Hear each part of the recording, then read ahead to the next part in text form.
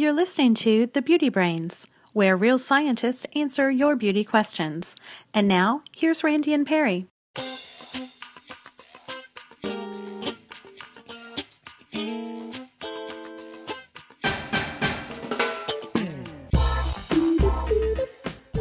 Hello and welcome to episode 134 of the Beauty Brains. We are two guys, and when we're not talking about superhero movies, we're enlightening people about cosmetic products.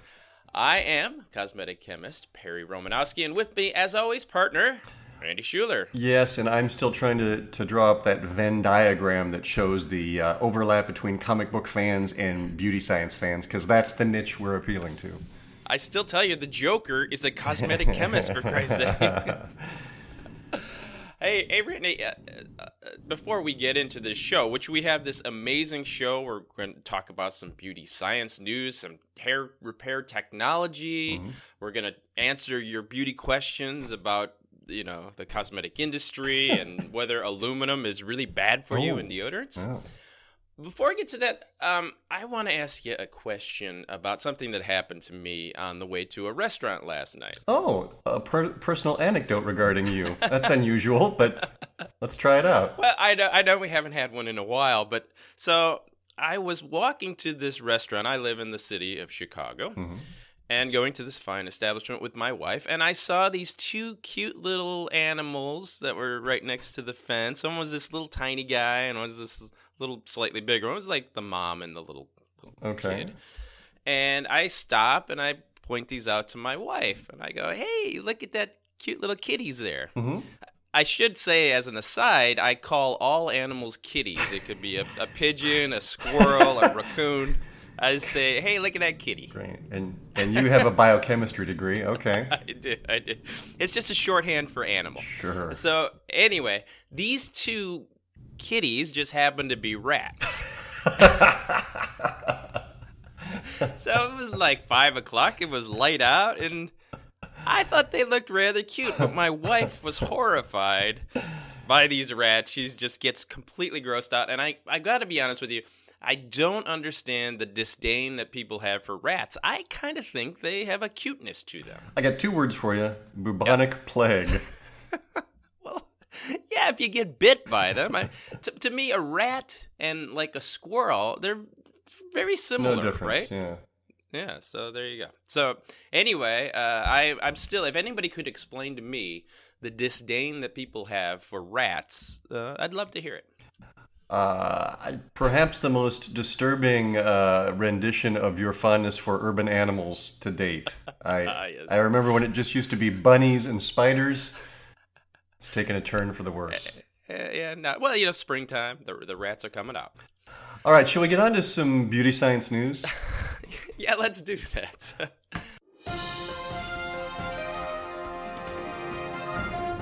We always get your personal anecdotes, and we always get to talk about where in the world is Perry Romanowski this week. Yeah, sure. I want to talk about something I did. I attended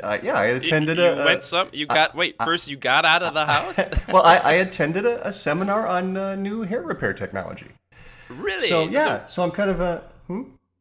So where did you go? Well, the location doesn't matter. It's really the quality of the information that's important. And I thought this one was fairly exceptional. You're right. It's not important, but you went somewhere. Where did you go? Well, look, why do you care? Okay, fine. I was in my living room. It was a webinar. That makes sense. But the information was really good, so I wanted to share that with our readers. Sure. Listeners or viewers or whatever we're doing here. The beauty brainiacs of the world. There you go. So, over the years we've written a number of articles about split end mending. And for the most part, conditioners and other hair care treatments really do very little to repair a split end. Actually, a lot of people don't know, but Randy Schuler is one of the premier researchers in split-end technology in the cosmetic industry. I hadn't thought of it that way, but I suppose you could say that. You just did. There probably aren't a lot, but you certainly have spent a lot of attention on this subject. Well, I have a new expert that I'm going to talk about here. So we talked about this polyelectrolyte complex that we had developed for use in Tresemme and Nexus products, and a few other brands actually use that as well, because that technology was proven to actually mend split ends. It would last through several washings. Right. That technology would get inside the split and seal it from the inside out, essentially. Well, this webinar introduced another technology that apparently really works. This one is called Cara beads or Vega beads, I guess. Now that's the trade name, obviously. And these come to us from a company called Earth Supplied Products. Thank God they're not using extraterrestrial technology. It's Earth supplied, Right. so relax if you're Right. concerned about that. The Mars supplied products are a lot more expensive. So and I think the reason for that link there is that these capsules are made from natural materials. They're made of alginate polymers, which come from seaweed. I think they even said they use mushrooms as a source of the natural polymers. All right.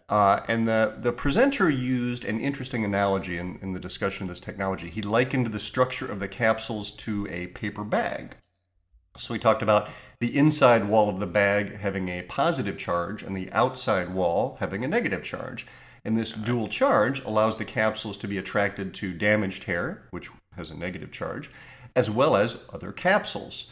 And just like with the polyelectrolyte complex we had previously talked about, these capsules are small enough to actually get inside the split end of the hair.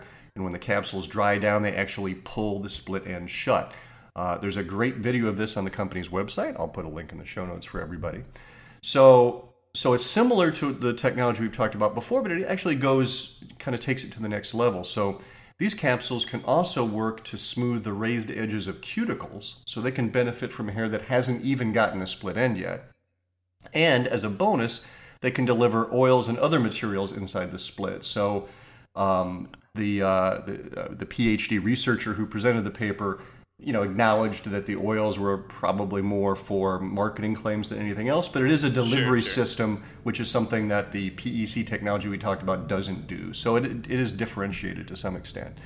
So I thought it was really interesting, and I'm always skeptical about these vendor presentations, but knowing how well, but knowing how well the PEC technology works seems very feasible that this could work as described. I had a couple of follow-up emails with the presenter to get some additional details. Looks very legitimate.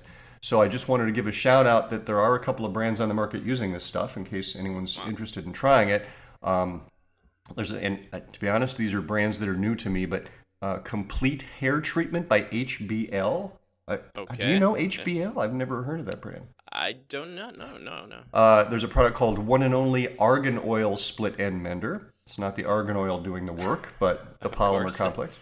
Perfectly Posh has a couple of products that use this technology, and perhaps the Spice Girl. Perhaps most famously, the Living Proof line has a Perfect Hair Day fresh cut split end mender that uses it. So if you're interested in a hair care technology that really has a shot at fixing split ends, you might want to look up one of these brands. Yeah, no, the Living Proof folks over there have some real, scientists. They tend to be more science based than many other hair care brands. Well, that is fascinating. I'd love to hear that you're going to conferences now, even if they are you're leaving your office. I did have to go into the living room, so there you go. Hey, Randy, I have a story about some new technology. Huh. Nivea has created this new app. And the app they collaborated with this company, Happiness FCB, and it's a smartphone app, and it's called Nose, which tells men when they smell bad and need a deodorant. Wait, what? I thought it was KNOWS. No, this is NOSE. It's actually more than an app. It's a case that you put on your phone. I don't know why people use cases on phones, but okay, screen breakage, but okay. Well, there is that. Yes. Well, anyway, now here's an even better reason to get a case for your phone. It's a case you put on there on your phone, and it has an electronic nose sensor. Okay. Plus, it's an app. And so what you do is you hold your phone up to your armpit, Come on. And then it will tell you whether you stink or not. Nobody's gonna do this. Now, well, the YouTube video ad that they had was very tongue in cheek, but essentially they showed three guys sitting on a couch, and they both kind of look at each other with a funny look, and then the one guy puts his phone under there, and the Nivea ad comes up and says, "You stink, and you need a deodorant." Wait, seriously. So, is this something I could see this as deodorant or antiperspirant researchers using this as a tool to measure product efficacy. That makes total sense. But you're telling me that's the technology they're using, yes. Okay, but are you telling me this is actually marketed toward consumers? You can buy this for your phone? According to the article, the app is currently being tested worldwide and is expected to launch onto the consumer market later this year. Oh my God, nobody's gonna buy that. It's ridiculous. I don't need an iPhone to tell me whether I smell, right? You just like I mean, that's ridiculous. Now, if they would make it work with the Apple Watch, I'm in. That's right. So look for that new technology from Nivea Men. Yeah. Coming soon, later this year. All right, I'll do that. Hey, one more quick. We usually do just a pair of stories, but I have a real quick one. One of our loyal fans asked me to share this study from the Personal Care Products Council. Do you want to explain to our audience what that is? The PCPC, they are the industry-funded group that helps with cosmetic regulation. They kind of set the rules that everyone is supposed to follow. For the self-regulation of the industry. Founded in 1894, by the way. I didn't even realize that. They've been around a long time. They predate the FDA. Yeah, according to the article. But anyway, the PCPC... So the PCPC has found that the personal care products industry is a major contributor to the U.S. economy. Not a big surprise. But the numbers were bigger than I would have expected. In 2013, the beauty industry, if you want to call it that, added almost $240 billion to the U.S. Gross domestic product and supported close to 4 million domestic jobs. It's pretty cool. That's a lot of jobs, yeah. But the really interesting part of the article was that this research showed that women, and including women of diverse backgrounds, are really at the heart of the industry. They said that the share of management positions held by women in the personal care products industry is higher than the U.S. average for other industries. And women and those with diverse backgrounds accounted for nearly 74% of all industry employment and 61% of management positions. So that's a lot of women in key positions in this industry. Yeah. We've lamented in the past that there aren't more female cosmetic chemists, but it does seem they are represented well across the industry as a whole. Well, I have to say, going to the conferences where I actually leave my house and travel, and this is view, I have noticed that the audience in these conferences are a much higher percentage of women than it used to be. And your wife's okay with that? She is okay with that. All right, just checking. I just want to remind you that I stop and point out rats. It takes a special girl to tolerate this dude. Oh, excellent. Boy. All right, well, good for the cosmetic industry. I was when I started at Alberto Culver, Lowe's, so many years ago. I always thought it was hilarious that the CEO of the company was a bald white dude. It's a hair care company, and the guy has no hair. Ironic, ain't it? At least Alanis Morissette would think so. I don't even get that reference. Yeah, she does that song "Irony," or isn't it ironic? I don't know. Who? You don't know that song? Morrissey, wasn't he with the Smiths? Is this who? That was the Doors, wasn't it? All right, classic rock and roll. Oh, sorry. Let's get on with our cosmetic questions. Hi, the Beauty Brains. This is Erin from Syracuse, New York. I have a question about deodorant. I heard recently that there are new deodorants that are marketing themselves with no aluminum, and that we should be concerned about aluminum in deodorant. I'm wondering if there's any problem with having aluminum in deodorant and what the aluminum does in deodorant. Thank you very much. Well, thanks for that question, Erin. First of all, don't get confused between antiperspirants and deodorants. Antiperspirants are the ones that contain aluminum salts that help plug your pores so you don't sweat as much. Deodorants, on the other hand, do not contain aluminum and they don't stop you from sweating. They only reduce your body odor, and this is done by either using a fragrance to cover up your odor or using other antibacterial compounds to kill the bacteria that causes the odor. Right. Now, This started around 1985, this idea about aluminum. Researchers found that Alzheimer's patients had high levels of aluminum in their brains. Now, there have been a number of studies since then, and at least one done in 1990 did suggest a link. Researchers tracked the aluminum exposure of 130 Alzheimer's patients, but the study has been discredited because it relied on other people to provide data for the patients. It just wasn't reliable. You find this a lot in scientific studies that are reported in the media. If you look into any study a little more deeply, you can often find flaws in their methodology. Well, and you also have to look at the totality of studies that have been done and not just pick one outlier that supports some specific proposition. Exactly. Now, more reliable studies have indicated that aluminum in your antiperspirants is not a problem. For example, a 2002 study evaluated over 4,000 people over the course of several years and found no increased risk of disease, whether the patients used APs or even ate antacids, which also contain aluminum salts. Yeah, you'd think that would be the big contributor if you're actually swallowing antacid tablets. Like, that's going to pump a lot more aluminum in your body than what you would have absorbed through your skin. But exactly.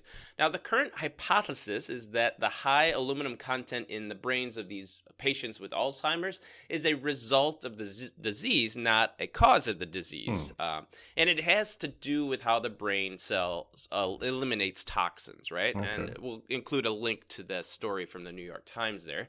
So the bottom line, despite all of the fear-mongering you hear about aluminum in cosmetic products, the best evidence to date shows that there is no significant health concerns, other than the fact that some people experience skin irritation from antiperspirants. Yeah, the aluminum salts can be a little harsh on skin sometimes, yeah. Exactly. And the fact that some men don't know that they smell, so they need a phone app to tell them. So don't worry about the aluminum salts in your aluminum containing deodorants or antiperspirants. The flip side to this is the popularity of these so-called natural deodorants, and we continue to get questions about that. There was a fairly recent discussion thread in our forum. One person, Curie, I think her name was, said that crystal deodorants are so good, and this discussion doesn't explain the harmful effects of conventional deodorants. Furthermore, many of the ingredients in these deodorants are industrial. Our bodies were made for natural products, which it just goes to show you that fallacy of, once again, believing all natural is good and all synthetic is bad. I mean, snake venom is natural, and that's not good for. It's just, it doesn't make sense. Start putting that natural poison ivy on your skin. You see how good that is. But even more to the point, those natural deodorant crystals. You know what those crystals are? They're alum, which is an astringent that shrinks your pores so you sweat less. And those contain aluminum, too. Those are a different type of aluminum salt, but they still contain aluminum. And then one other quick point on this. Allure recently asked me about using coconut oil as a natural deodorant. Did I ever mention I'm one of Allure's magazine's beauty experts? I think every other show you mentioned, you bring it up. Yeah, just let me remind everybody. But so they wanted to know if coconut oil would be effective. I looked into it and I found that coconut oil does have some mild antibacterial properties. So, it's not inconceivable it could act as an underarm deodorant. But I couldn't find any evidence in the scientific literature that it's been tested against Staphylococcus hominis, which is the bacterial species primarily responsible for producing underarm odor. Just because it kills some bacteria doesn't mean it kills everything. Exactly. So, maybe it could work, but in reality, it's not going to be a great solution because coconut oil is greasy. Under warmer temperatures, it has a very low viscosity. So under your armpits, it's going to run down. And it has a comedogenic rating of a 4 on a 5 scale. Zit pits, I guess you might get. Right, yeah. So it's not a great thing to use. I wouldn't recommend that. All right, before we get to our next question, let's do a quick iTunes check-in because we have a couple more iTunes reviews. Thank you so much to everybody who gives an iTunes review. iTunes reviews are important for us it helps us show up better when people are searching for podcasts on iTunes, and it helps more people find the show. So if you could go to iTunes and give us a review, we really appreciate it. Very much the way we show that we appreciate it is we'll read you read an excerpt of your review on our show here. Right, and here's one from Leak23 who says, such great information. For example, I love how you explain the difference in alcohols. For many years you hear things like, stay away from any products with alcohol, they just dry everything out. Now I understand what alcohols to avoid and what alcohols are good. I'll drink to that. Yeah, but just tea. Well, I've got one from Madam Broccoli Cupcake. She says, I love these guys. They're smart, honest, and the best kind of nerdy. I personally love Randy's snark and really enjoy learning about Perry's various OCD idiosyncrasies. Yeah, like Rat Watch for one of them. Personalities aside, I've learned so much from this podcast, like what types of beauty hacks to not waste my time on. Well, thank you so much for that. Yeah. You think OCD, idiosyncrasies? Yeah, maybe just a little bit. By the way, thank you for that review, but I got to tell you, a broccoli cupcake sounds disgusting. I wouldn't put those two together. It makes no sense. Yeah. I might go try it, actually. It sounds intriguing. I guess you have carrot cake. What's the difference?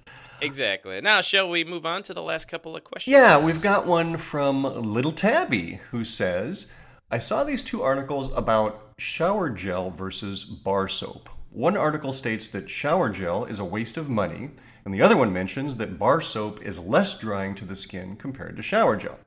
I've had severe issues with washing my hands frequently when using these gels, but not with soap. Can you please give your opinion on what is the better option? Okay, so the answer is really, what you mean by soap, because that's a term I think some people use imprecisely. And it also depends on what kind of detergents and other ingredients are in the shower gels you're using. So true soap, so remember, the chemical definition of soap, means it's made from saponified fatty acids, right? So you take fatty acids and you treat them with a high pH material and you get soap. Now, this material has a higher pH, and high pH can temporarily impair the skin's natural acid mantle, which is not a good thing because that natural acid mantle protects you from bacteria and disease and all sorts of things. Viruses, mites. Yeah, right. So shower gels don't have this problem because they're made with detergents. So detergents are synthetic, they're different than soap. And these are things like, your sodium lauryl or laureth sulfate. So these detergents can degrease the skin if they're too strong, but they don't have that same problem about raising the pH. Now, perhaps the best compromise are to use what they call Syndet bars, and that's, I think, what most people think of when they think of a soap bar, because most bars today are synthetic detergent bars. Now, these are milder than detergents, so like the sodium lauryl sulfate that I just mentioned, and yet they don't have the high pH of soaps. And these are things like, look on the ingredient list for things like sodium cocoyl isethionate. They're extremely mild, don't have the issue with pH. Now, Little Tabby said she was having severe issues after frequent hand washing with shower gels. The problem there, it could be a harsh surfactant, or it may have nothing to do with the cleansing system, and it could be more about the preservative system, because some shower gels do use methyl isothiazolinone, or MI, as a preservative. And a fair number of people do develop a sensitivity to that, which causes the kind of reaction that she described on her hands. So that may be the problem right there. Yeah, definitely a possibility. As always, it could be a reaction to some ingredient. It could be the fragrance in it. I mean, it's a lot of things. Yeah, it could be a lot of things. But so the bottom line is, it really depends on your personal preference, right? Yeah. Whether it's the soap or the shower gel. You know what I use for washing? I'm so afraid to hear this, but when I'm done washing my running clothes in the shower. No, actually I use shampoo for everything. For everything. Everything, shampoo. Okay. So let's just take a moment for the audience to get that image out of their head, but what can I ask? Is there a specific brand? Well, right now I've got the VO5 in there. You can get that for like 89 cents for like a pound of it. Still, which always amuses me when I see these home remedies to save big money on your hair care. Right. Like, how am I going to save big money? I don't see how that happens. All right, you want to take another question? Oh, sure. We've got one from Alessandra, and she asks, can you please check the ingredients of this Lenore Grail Bane shampoo? I bought it in Italy, and it makes my oily hair stay clean longer. But I see laurel as opposed to my usual sodium laureth. Is it too harsh? Interesting. Well, laurel is just the name of the carbon chain, and actually the laurel part is part of the detergent. Yep. It can appear in a number of different detergents. It seems to have gotten a bad name because it's the main part of sodium lauryl sulfate. Yeah. But it's not really the laurel part that causes the problem. It's more because of the sulfate salt, right? So the Lenore Grail product doesn't contain any SLS. SLS is short for sodium lauryl sulfate, but it does contain other detergents that use laurel as the backbone. For example, it has sodium lauryl glucose carboxylate, has sodium lauryl glucoside, and sodium lauryl oat amino acids. These are, in fact, very mild surfactants and won't be as harsh as the SLS can be.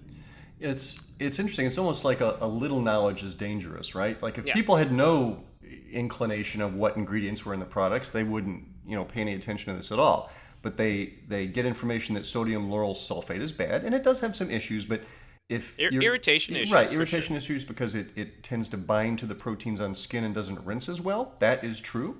But it's not true that it's linked to causing cancer or any of the other issues you hear about. It's just that some people find it a little too harsh to their skin. Other people use it with no problem whatsoever. But because of that, now people hear sodium lauryl sulfate, and to the uninitiated in cosmetic chemistry, I could see how you could say, well, I heard sodium and I heard laurel, and I'm looking at this ingredient list and I see both those words, so I'm guessing this stuff is bad too. In reality, it's the other part of the molecule in the rest of these detergents that make them extremely mild. I mean, I would expect this to be a fairly expensive shampoo because these ingredients are not commodity ingredients. They're much more expensive than SLS, which is, pennies per pound.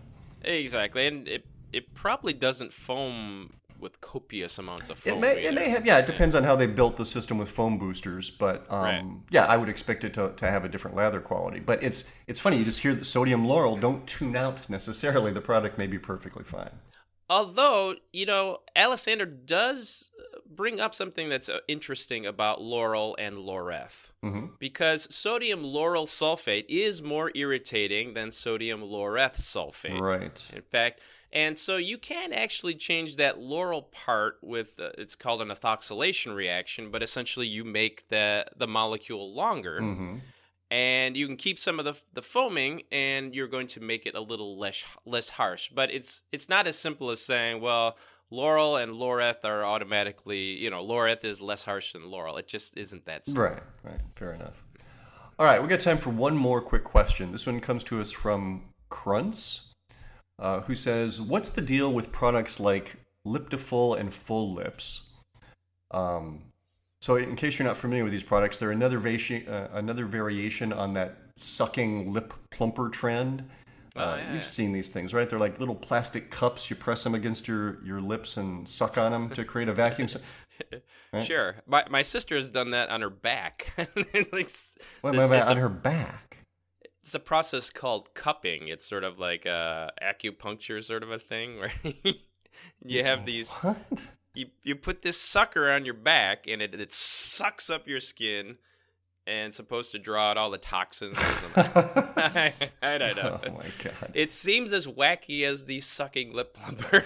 Well, this one isn't as wacky. I mean, there is some merit to this, but the idea here is that this this sucking creates a vacuum which pulls fluid into your lips, then this hydraulic pressure from the extra fluid creates a temporary plumping effect. So, I mean, it does work. If you suck on this, you'll see your lips are plumped up, and there's plenty of YouTube videos to that effect. Now, after a little while, the fluid gets reabsorbed into the tissues, and the lips go back to normal, which is why you have to repeat it every day.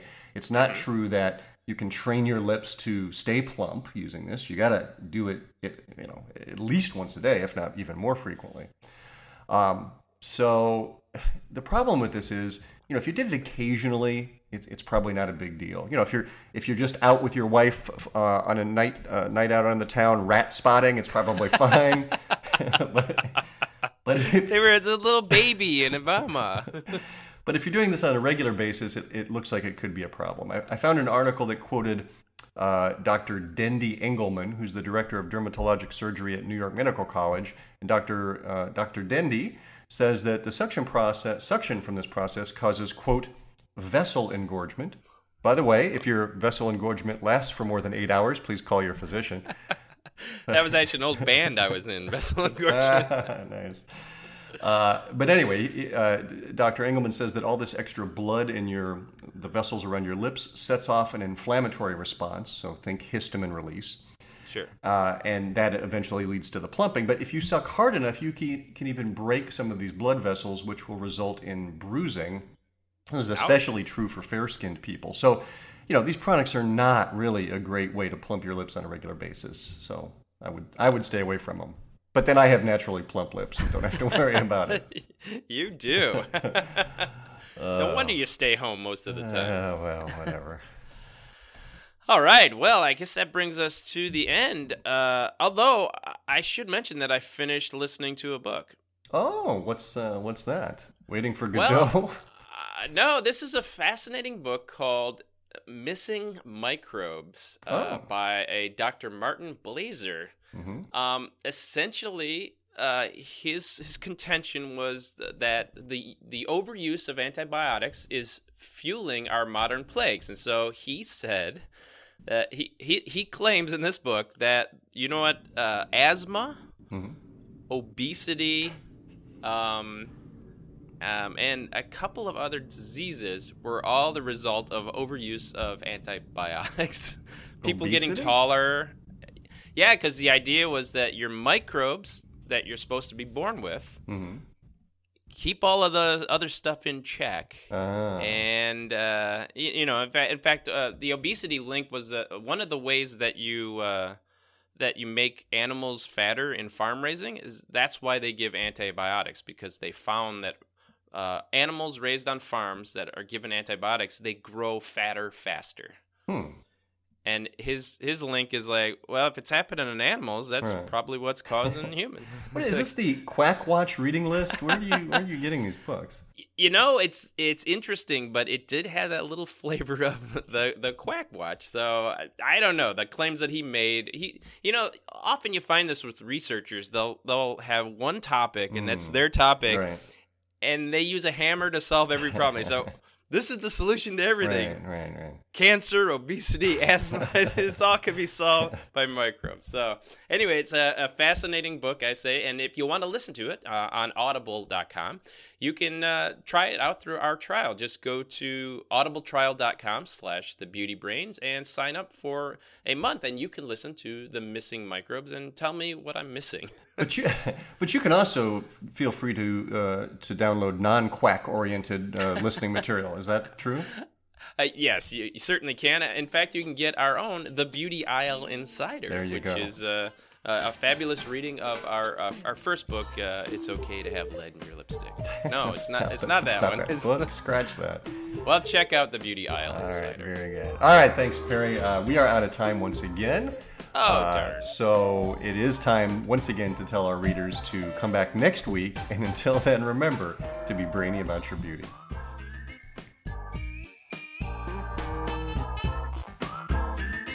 The Rat Pack. They ruled over their own kingdom, where women were broads, liquor was booze, and cool was whatever they said it was.